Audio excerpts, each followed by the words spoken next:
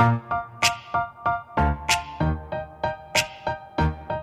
improvisational theatre, there's an adage that says make your partner look good. In leadership and business relationships, this means you can make personal interactions a win-win situation for both you and your colleagues. Welcome to Partner Up with Amy Carroll. Speaking with guests and listeners like you, Amy uses her wisdom and wit, leading you along the road to success. Now, here's your host, Amy Carroll. Welcome to Partner Up with Amy Carroll. As a communication coach, trainer, speaker, and author, I'm delighted to be your host, and I'm excited to bring you insights and ideas to help you solve your communication conundrums. This is my 45th episode of my show, Partner Up with Amy Carroll. If you want to find out more about me, what the show is about, feel free to listen to previous episodes on my website, carrollcoaching.com, or go directly to the voiceamerica.com business channel. And you can always find it on using whatever your favorite podcast app is. Now, if you missed last week's show, I had a chat with my social media gal, T. In an episode we called Triggers, Tips, and Travel. We offered you tips and tricks for packing your partner attitude when traveling this summer and beyond. Be sure to check that out. That's episode played on July 2nd. Today, my guest is Rajkumari Neogy. Welcome, Rajkumari. Hello. Thank you for having me, Amy. You know, you and I got connected through Sarah Payton. We did. An amazing human being who I got to interview for this show. We both know her well, and Sarah was generous enough to also give me her time. So listeners, if you want to check out that interview, that was from March 12th. Though I want to take a few minutes to go through Rajkumari's bio because it's going to set the tone for what we're going to be talking about. Now, Rajkumari is based in San Francisco. She's an epigenetic coach, and don't worry if you don't know what that is, she's going to tell us. She's also an executive consultant, focused on the intersection of neurobiology, culture, and empathy in today's business world. Possessing a rare blend of scientific prowess and emotion, Neogy, I'm still working on getting that pronunciation correct, believes Neogy. that, I've got a whole nother version. Okay, we're going to do it again. Neogy. All right, good. You promise you'll correct me again if I get it wrong? Very kind of you. Okay, good. So Neogy believes that passionate self-reflection coupled with dedicated curiosity defines true leadership. I want to say that again because that's powerful. Passionate self-reflection. So maybe you'll tell us, Rajkumari, about how you help leaders to move to a place of passionate self-reflection. Coupling it with dedicated curiosity is what she uses to define true leadership. Now, specializing in the technology sector, Neogy has worked with high-powered worldwide organizations for more than 2 decades, training leaders at Google, Facebook, Adobe, Indeed, Slack, Salesforce, and others.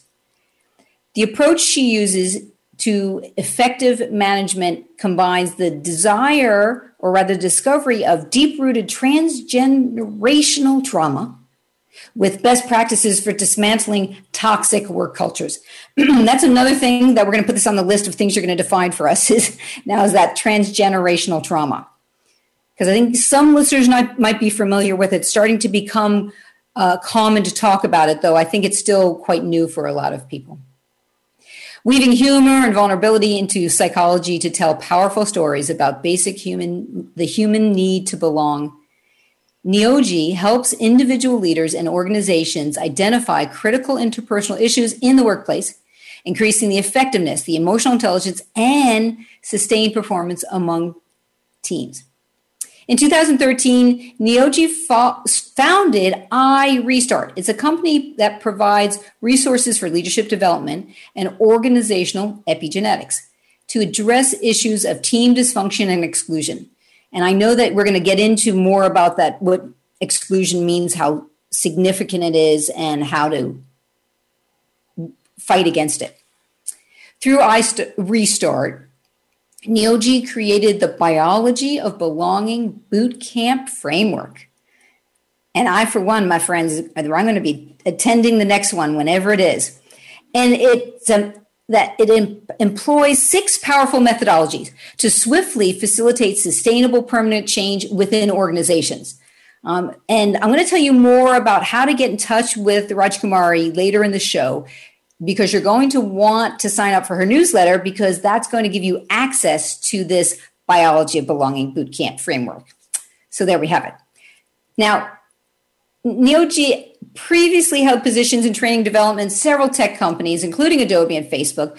She frequently presents on epigenetics and the biology of belonging at worldwide conferences like Culturati, Responsive Conference, and Culture Summit. She holds a bachelor's degree in film from San Jose State University, a master's degree in transformative, right? Did I say right? Transformative leadership development from the California Institute of Integral Studies, and also the author of The Wit Factor, Shifting the Workplace Paradigm by Becoming Your Optimal Self. Oh my God, that was a lot of work for a mouth with braces.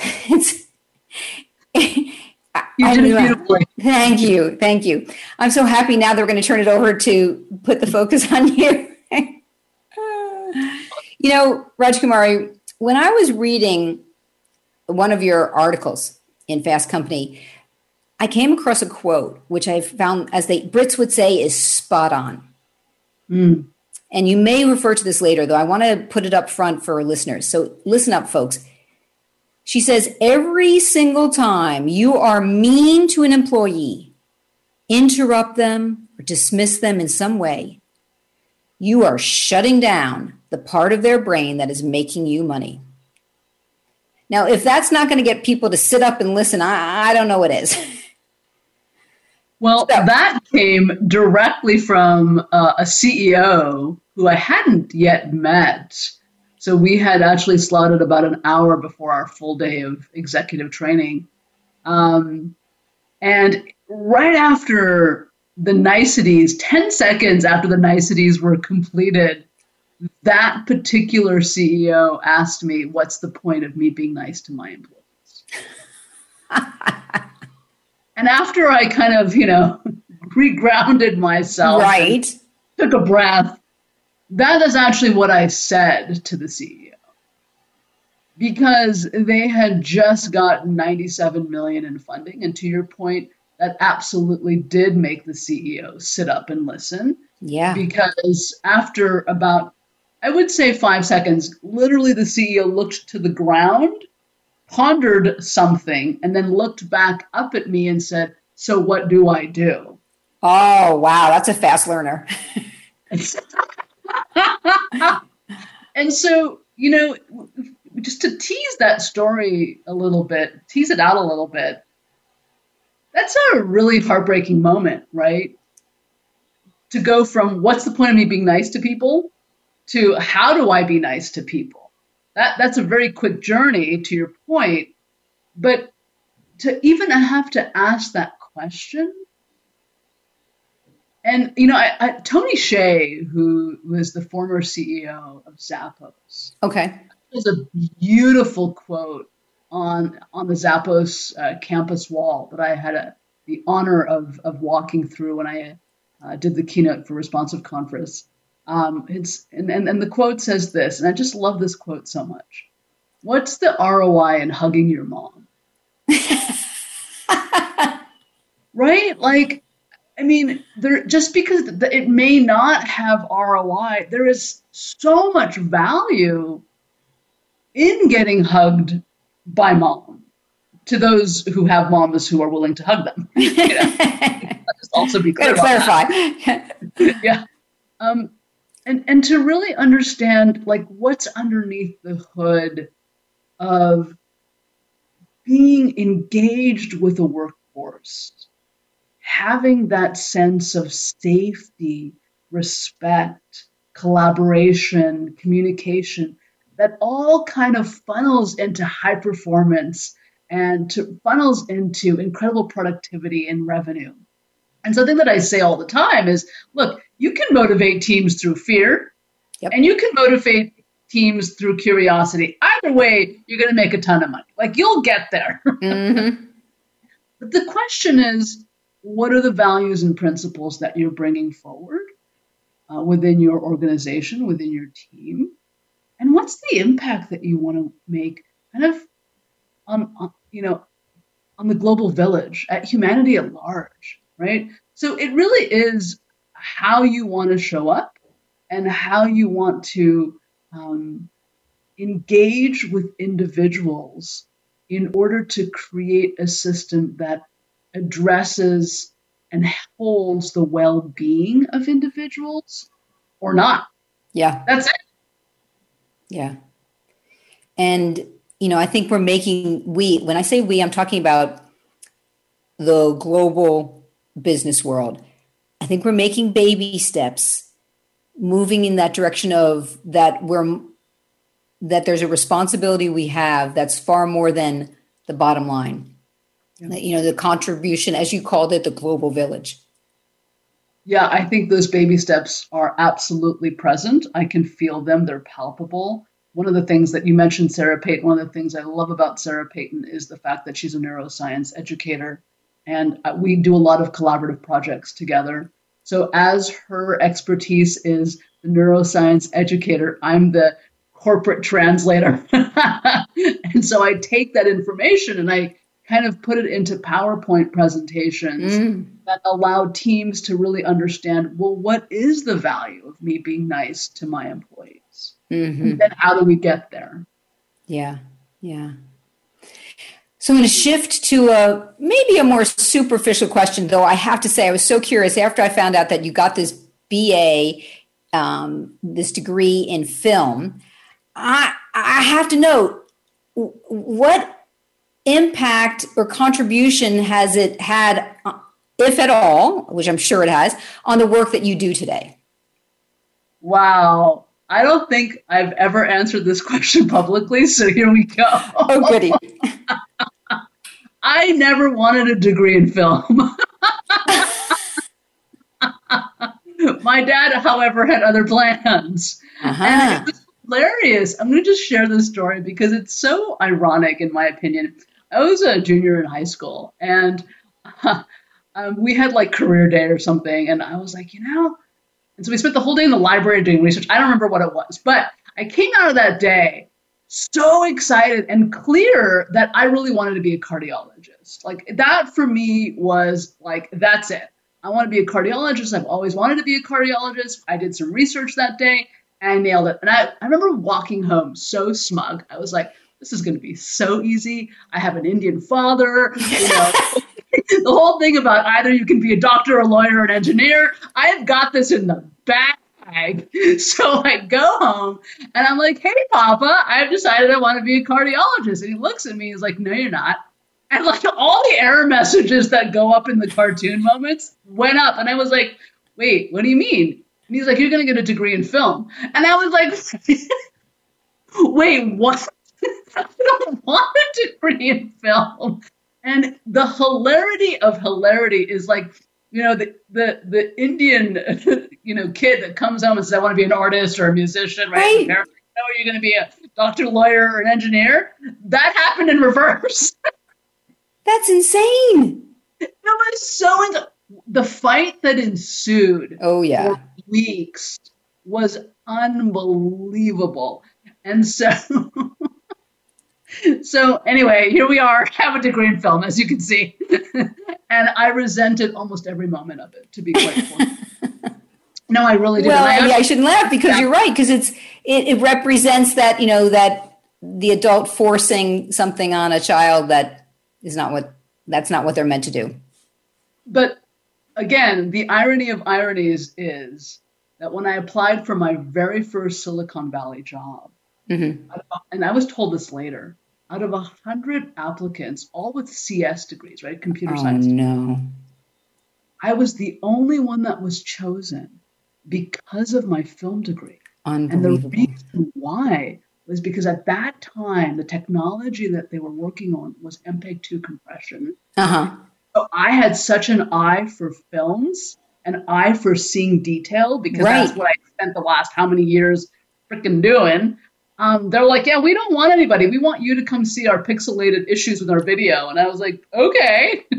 And that started my journey in the tech world. And I just fell in love with companies, corporations, technology, and then, of course, very quickly understanding team dynamics and, more importantly, team dysfunction.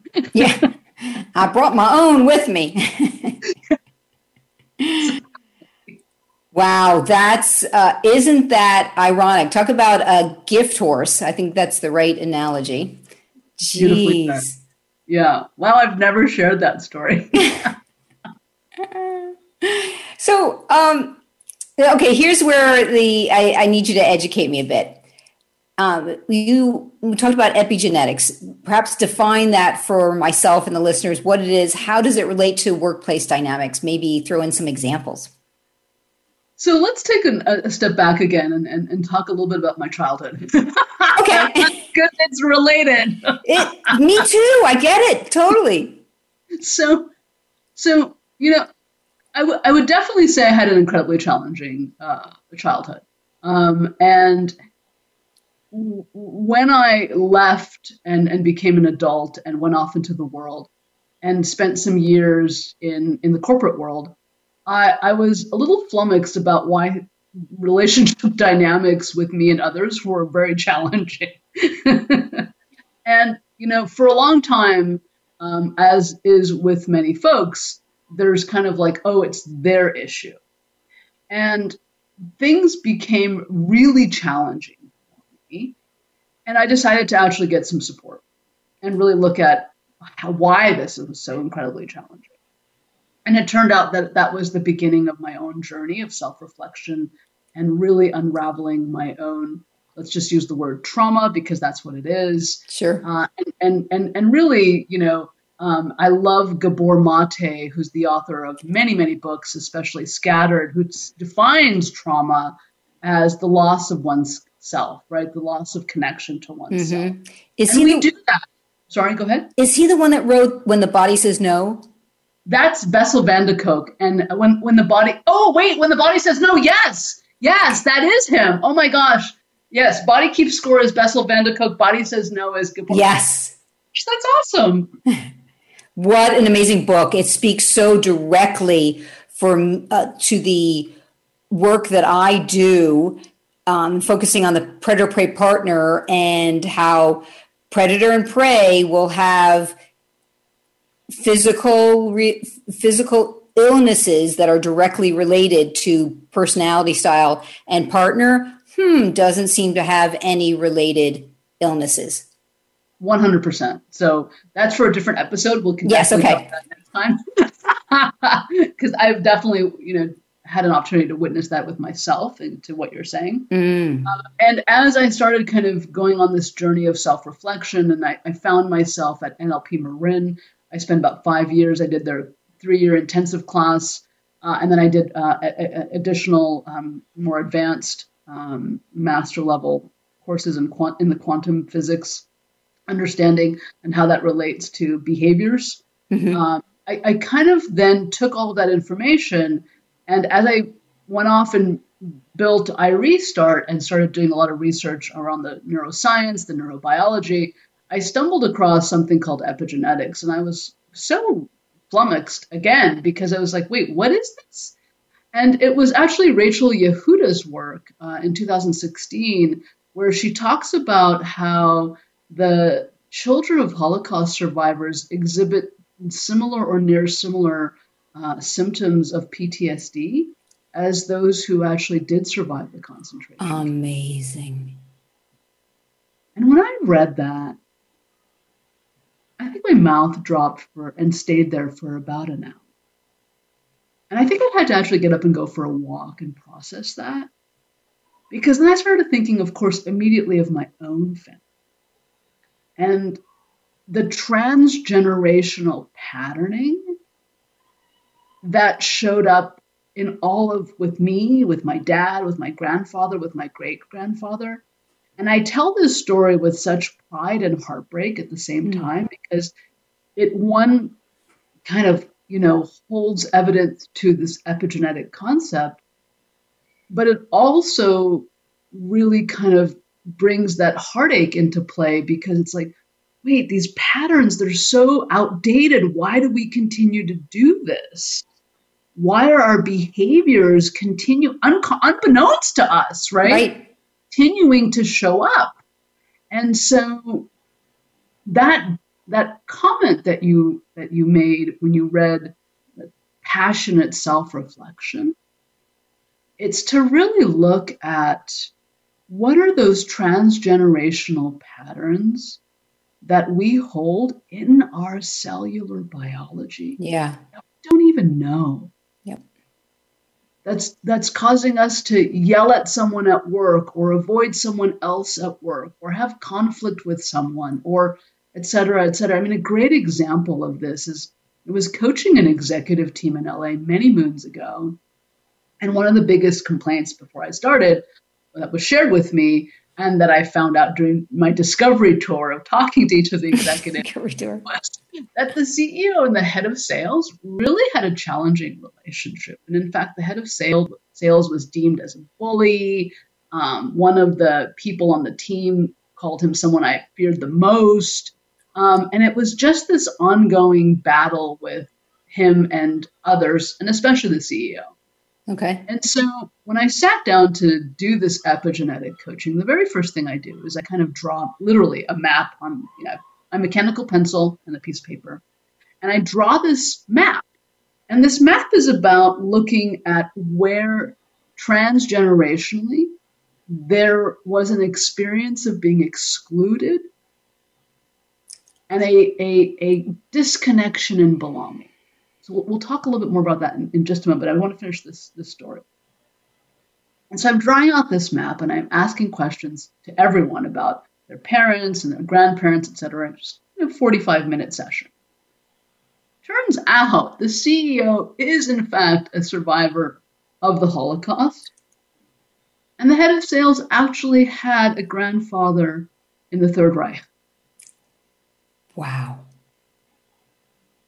And so it might seem unrelated or disconnected, but it made perfect sense to me.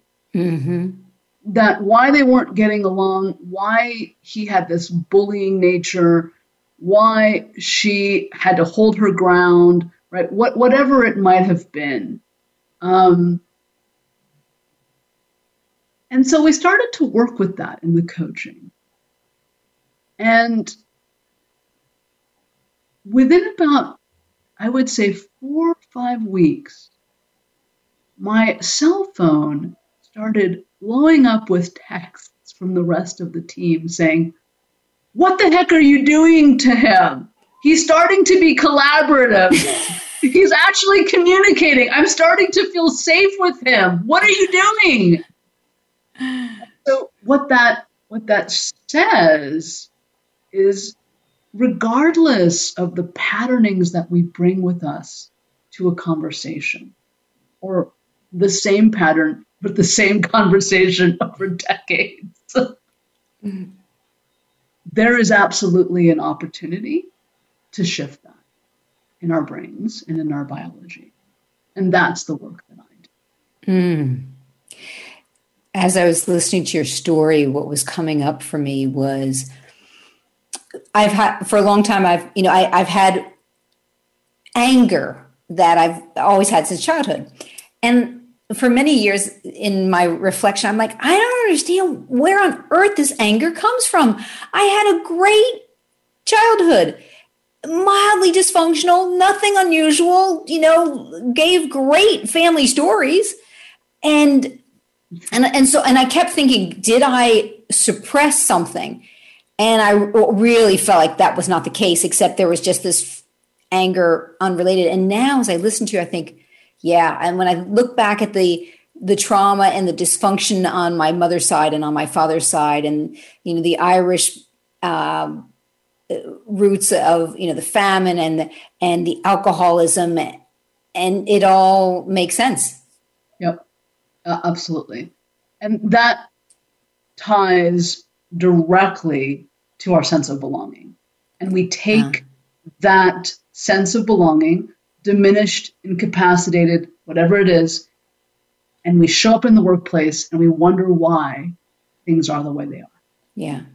And the other thing that makes so much sense is I've always heard, we replicate our family dynamics in the work environment. And this is making sense as to why it is what it is. It is. And we can think of the workplace as our secondary family because not that they actually are, but it is where we spend so much time. And more importantly, where we're constantly in relationship with each other. Mm-hmm. So all the attachment issues, all of the ways in which we survived or delighted or were warmly welcomed in our families, we bring all of that information, all of that behavior into trying to relate with others and wonder why sometimes it doesn't work. Yeah. Yeah. So we're going to go for a break in a minute. And I would like for listeners, if you want to connect with Rajkumari, go directly to her website. I'm going to spell it for you. It's Rajkumari Neogy, and that's RajKumariNeogy.com. And when you're there, definitely sign up for her newsletter to get access to the Biology of Belonging Bootcamp. When we come back, we're going to be hearing more from Rajkumari and taking an even deeper dive into this fascinating topic. Stay tuned. You're listening to Partner Up with Amy Carroll on the Voice America Business Channel. Have you friended us on Facebook yet? Why not? Just go to facebook.com/Voice America or search for the keywords Voice America. Once you are part of our Facebook network, you'll receive daily messages about what's happening with our shows, this week's featured guests, and new happenings at the Voice America Talk Radio Network. And you can add your voice to the always active discussions on our timeline. Just go to facebook.com/Voice America or search for Voice America. Do you have colleagues, family members, or neighbors that just drive you crazy sometimes? Do you occasionally find yourself feeling disrespected, mistreated, or annoyed by others? As a no-nonsense communication coach, trainer, speaker, and author, Amy Carroll may have a solution for you. For over 35 years, Amy has studied status and power dynamics, what sabotages relationships, results, and how to get desired outcomes in business and personal interactions. Make Your Partner Look Good is a philosophy from improvisational theatre, as well as Amy's favourite mantra. For the last 20 years, she has been using her superhero powers to inspire individuals and multinationals around the globe to transform their communication and tap into their own partner powers. With concrete behaviour changes in voice, body language, words, and attitude, Amy shows clients what to keep and what to change to get more of what you want more often with less hassle. Visit carrollcoaching.com today. That's CARROLL coaching.com.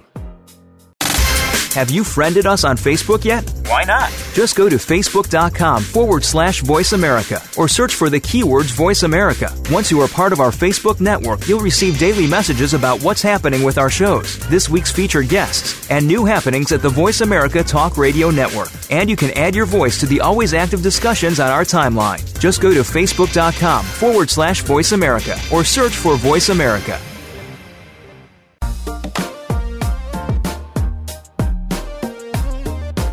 You are listening to Partner Up with Amy Carroll.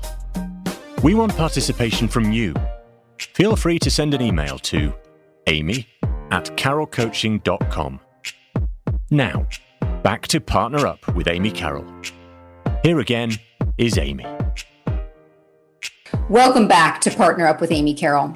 My guest today is Rajkumari Neogy, and we've been discussing how epigenetics, how it relates to what it is and how it works to, let me say that again, what is epigenetics and how it relates to workplace dynamics.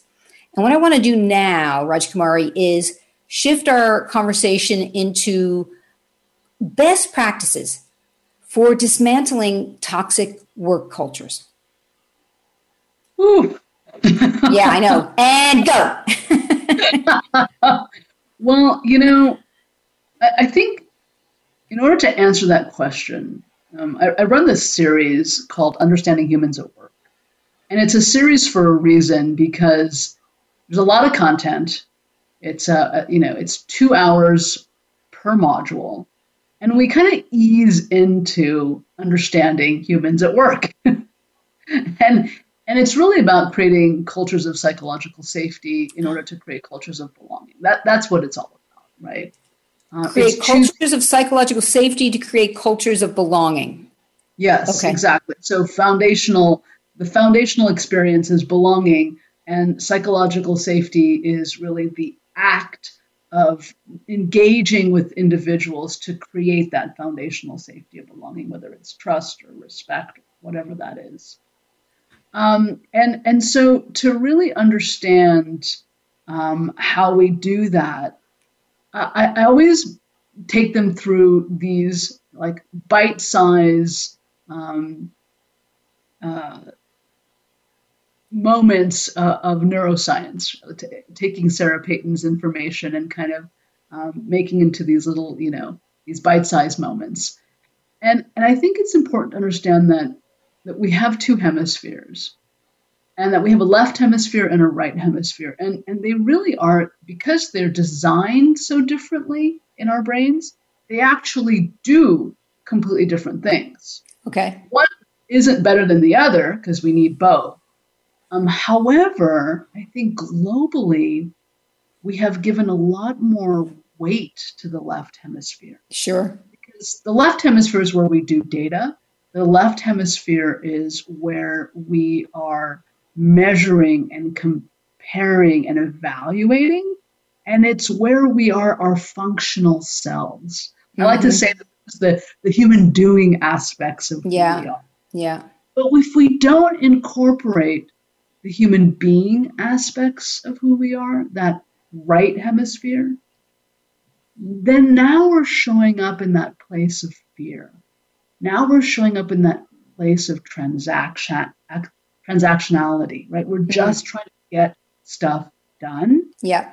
We're literally leaving bodies in the wake. I had a client that I coached at Airbnb, and one day, Brian Chesky, who's the CEO of Airbnb, came out and he's like, I have all these things and we need to get them done immediately and da-da-da-da-da. And the team was like, I don't know, that's a long list and that's a very short amount of time. I don't know if we can get it done. And my client, when I was coaching, was so focused and determined to get that done that he did. He got everything done that he needed to get done. And he was promptly fired.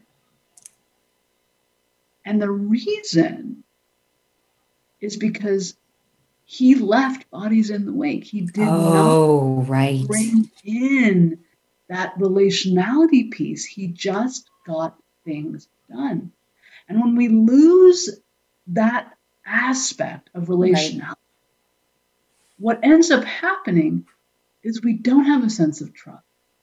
We don't have a sense of safety. That person probably was causing stress for other people. Right. Because it wasn't taking time to listen, right?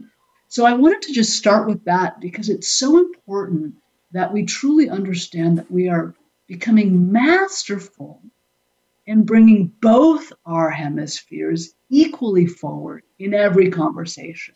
Okay. And to be honest, some people need some work on bringing forward their relationality hemisphere. And so, in looking at the work of Jaak Panksepp, he has a couple of TED Talks. He Say the name again? Jaak Panksepp. Okay. And his body of work is called Affective Neuroscience. So if you just search for that, Jaak's work will pop up. Yeah, that's easier for me to spell. and so his work really focused on the circuitries of the brain. And what we quickly find is that the left hemisphere has our motivational circuit, our get stuff done circuit. Right. All the other circuits, all of the emotional circuits, the play circuit, the care circuit, the fear circuit, the rage circuit, all of those other, the panic grief circuit, they all are in the right hemisphere. Wow. So if we are not engaging our right hemisphere in every conversation, we are literally leaving dollars on the table because we cannot see and sense how someone is showing up, what they're experiencing, what their frustrations are, what their concerns are, what they're worried about, and we can't connect at that level to really surface the greatest fear in order to get the product, in order to ship the product, get the deadline, right? All those things that we should fit. All the above. All the above, right. And so that is why when we are able to understand what motivates us, how we get stuff done, but we couple it with this relationality piece, that allows us now to really create psychological safety. Okay, so what is something people can do immediately to access this care circuit? Honestly, it is the most surprising thing. And it costs nothing. Okay, that's good. I'm listening. And it is taking a breath. Really? What happens in the moment? I'm just going to do that right now, just in case. I'll take a breath right now. Have you ever been in a meeting where it's like a 1 hour or 2 hour brainstorming meeting, and you're like, yeah, and then we can do this, and we could do that, and we can add this, and we can do that. And it's just going on, but you're still in the flow. Yeah. And then all of a sudden the meeting ends. You're like, I have to run to the bathroom. And you run to the bathroom, or you're like, notice you're starving all of a sudden. Yeah. That shift is a literal move from the left to the right, because the right hemisphere holds our connection and relationship to our body. So when you breathe, that's the movement back to the right. And then that you're breath accessing.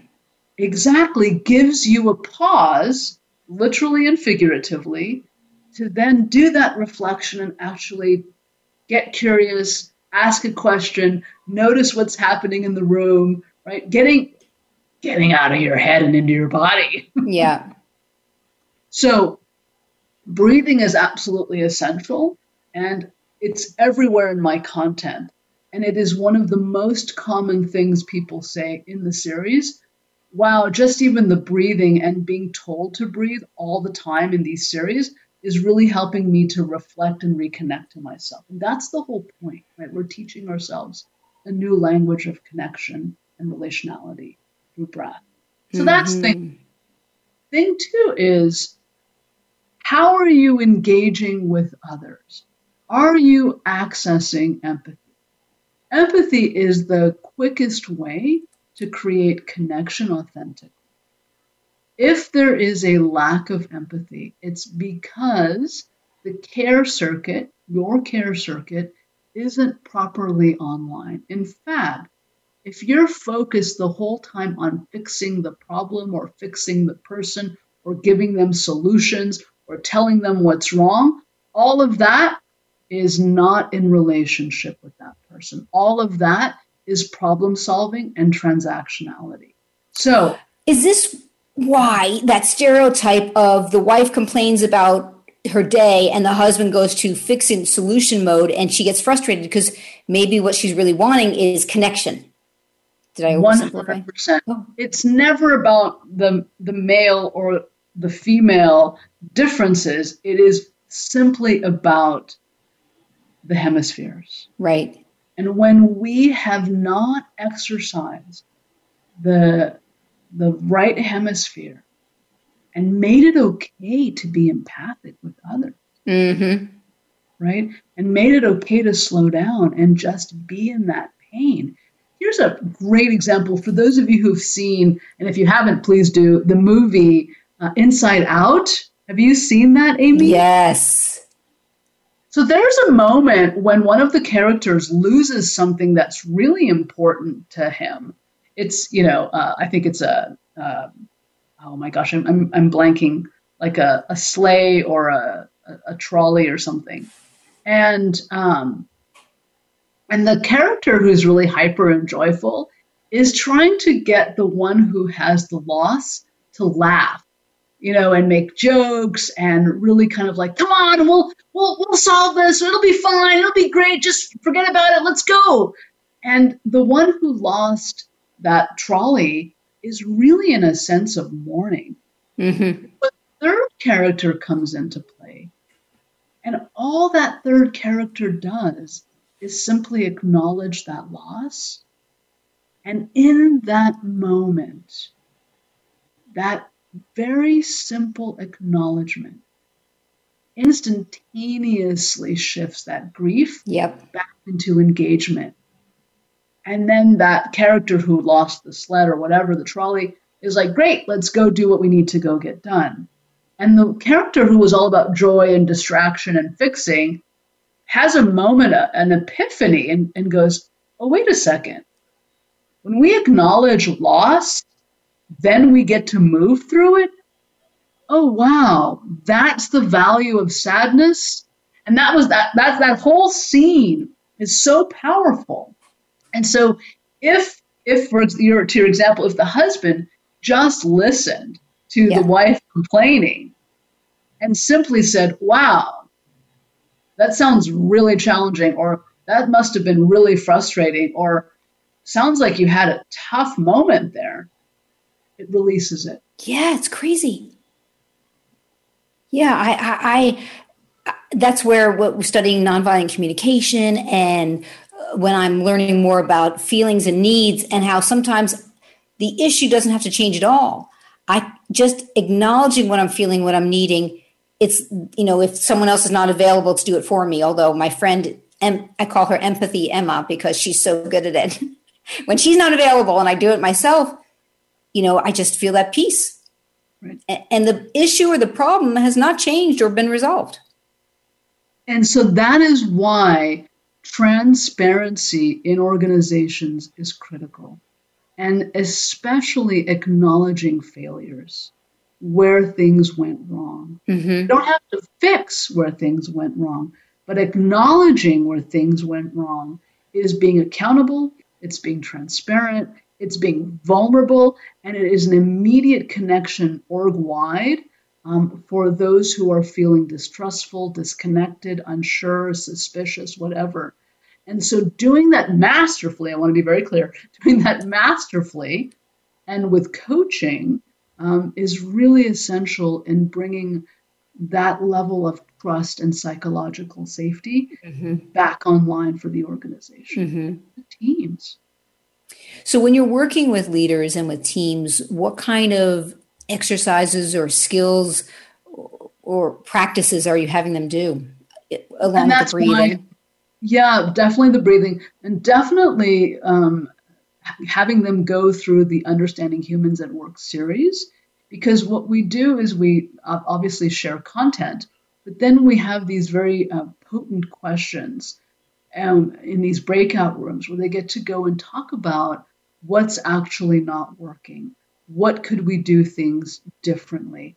How do we bring this more currently up to date? What's still a point of frustration? What needs addressing? And these conversations, the number one thing I hear coming out of those conversations was, oh, I had no idea that so-and-so in the other department had the exact same issue. Yeah. And the moment that happens, the amygdala actually starts to calm down. The amygdala is the part of our brain that holds a lot of the emotion. And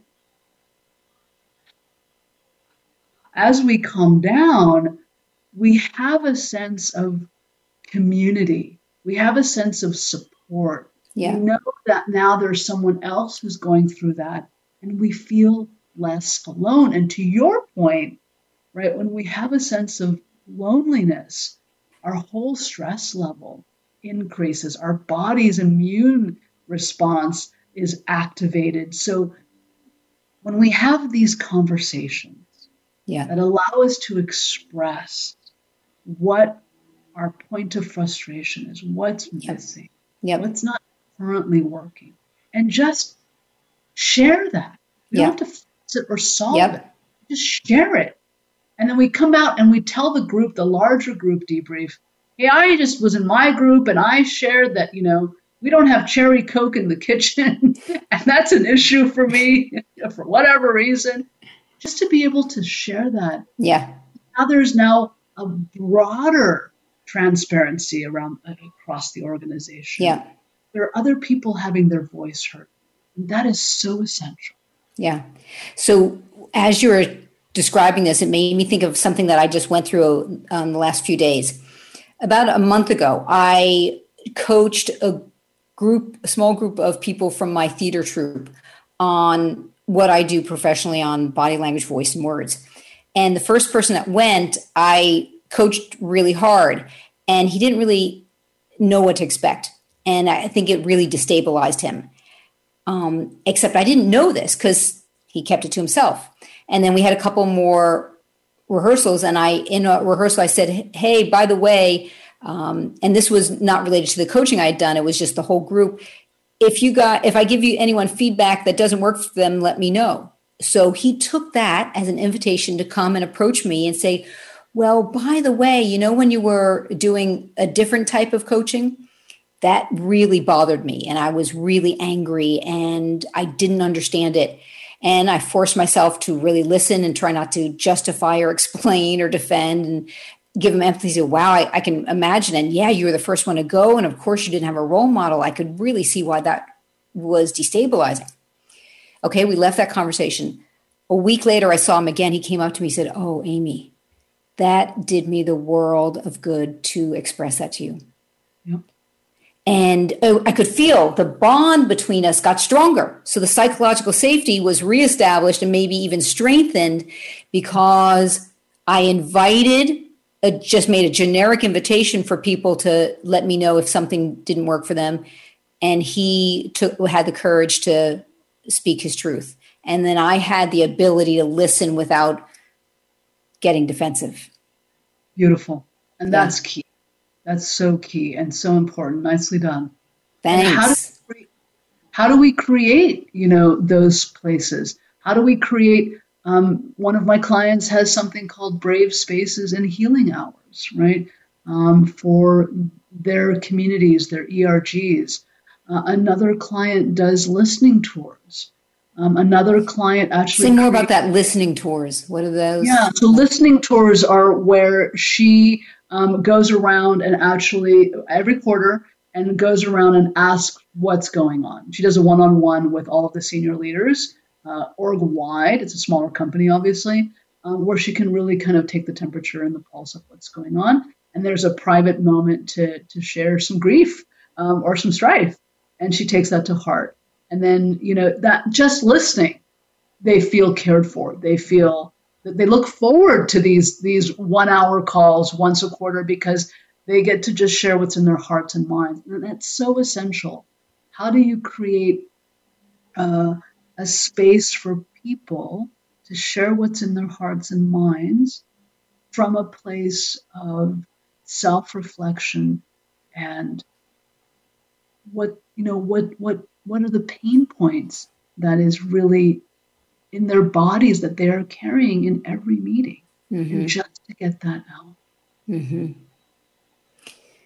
I want to give you the time that we have remaining,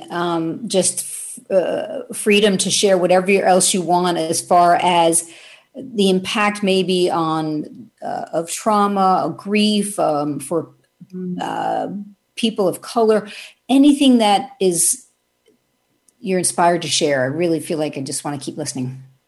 That's so sweet. I think what's so essential is for those who are witnessing patterns of behavior in themselves and would love to shift that. The invitation is to kind of find the thread of the root of that experience to the best you can. And to allow, this is what's key about trauma. It's a really interesting concept. If I experience something incredibly difficult, but I experience it alone, potentiality of that becoming trauma and eventually PTSD is present. Okay. If I experience something incredibly difficult, but I'm surrounded by community and I get to process that remains a difficult experience and doesn't actually move into trauma. Mm-hmm. And so when we carry things alone in our bodies, that buildup can be quite detrimental to our physical and mental well-being. And so I was just working actually with a client a few weeks ago who had a lot of imposter syndrome and wanted to make sure that she was, quote unquote, doing it right constantly. And one of the things I noticed in our sessions was that she kept bringing up this past work experience that was horrible. And she kept comparing it to where she is now, which is not at all, it's the antithesis of that. And so I kind of paused her in a session and I asked her if she'd be willing to do a visualization with me, which is one of the main components of my coaching framework. And she agreed. And what we did is we invited that version of her in the workplace that in fact was harassed and, excluded and treated less kindly by her boss. And we just had her visualize that version of her who was in that she wasn't there anymore. We had her look at the current version of her standing in this workplace with this new boss and this new experience. And she said it was a life-changing experience. Mm. So the reason why I share this is because when we've had difficult experiences that have led us to have the experience of trauma, there is such an element of loneliness in that trauma. Yeah. And to go back to the story about unacknowledged grief, when we acknowledge that experience, now that gets to move and shift. Right? And that's why bringing these spaces and these forums to the company at large, where they get to express themselves, is so critical.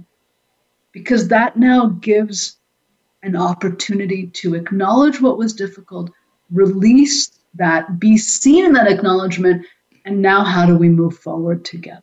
Mm-hmm. That is so essential. Yeah. Oh, Rajkumari, this has been a really rich and encouraging conversation for me to have with you.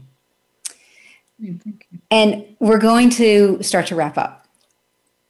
So my last question for you is, what is one call for action that you have for listeners? Oh my gosh. I know, it's not fair. I think I would invite people to maybe pick up 2 different books. Okay. For the functional aspect of self, or that doing self, grab Patrick Lencioni's book called The Advantage. It's such a great book in ensuring that we are communicating with clarity to teams, so that we be aligned.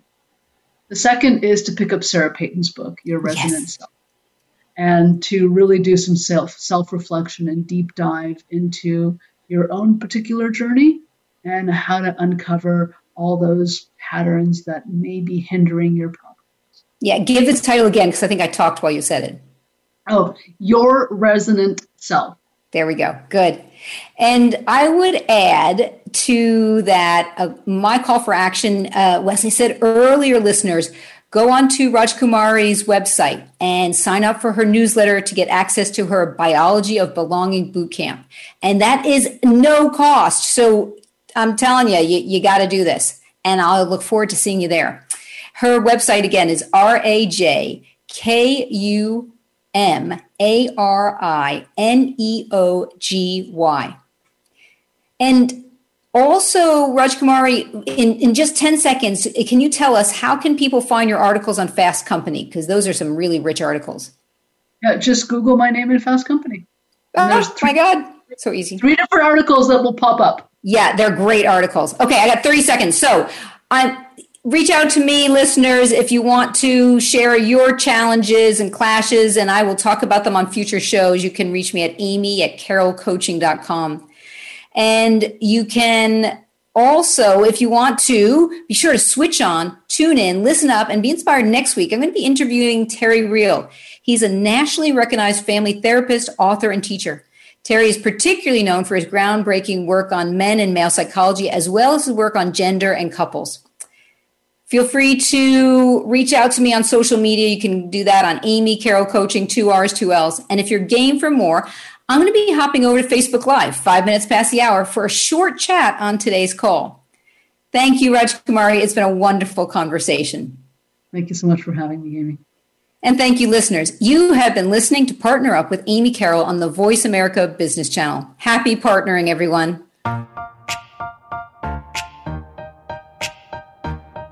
Thank you for tuning in to Partner Up with Amy Carroll. Join Amy for another edition next Friday at 7 a.m. US Pacific Time, 4 p.m. Central European Time on the Voice America Business Channel. Until we speak again, make it a great week. And remember, make your partner look good.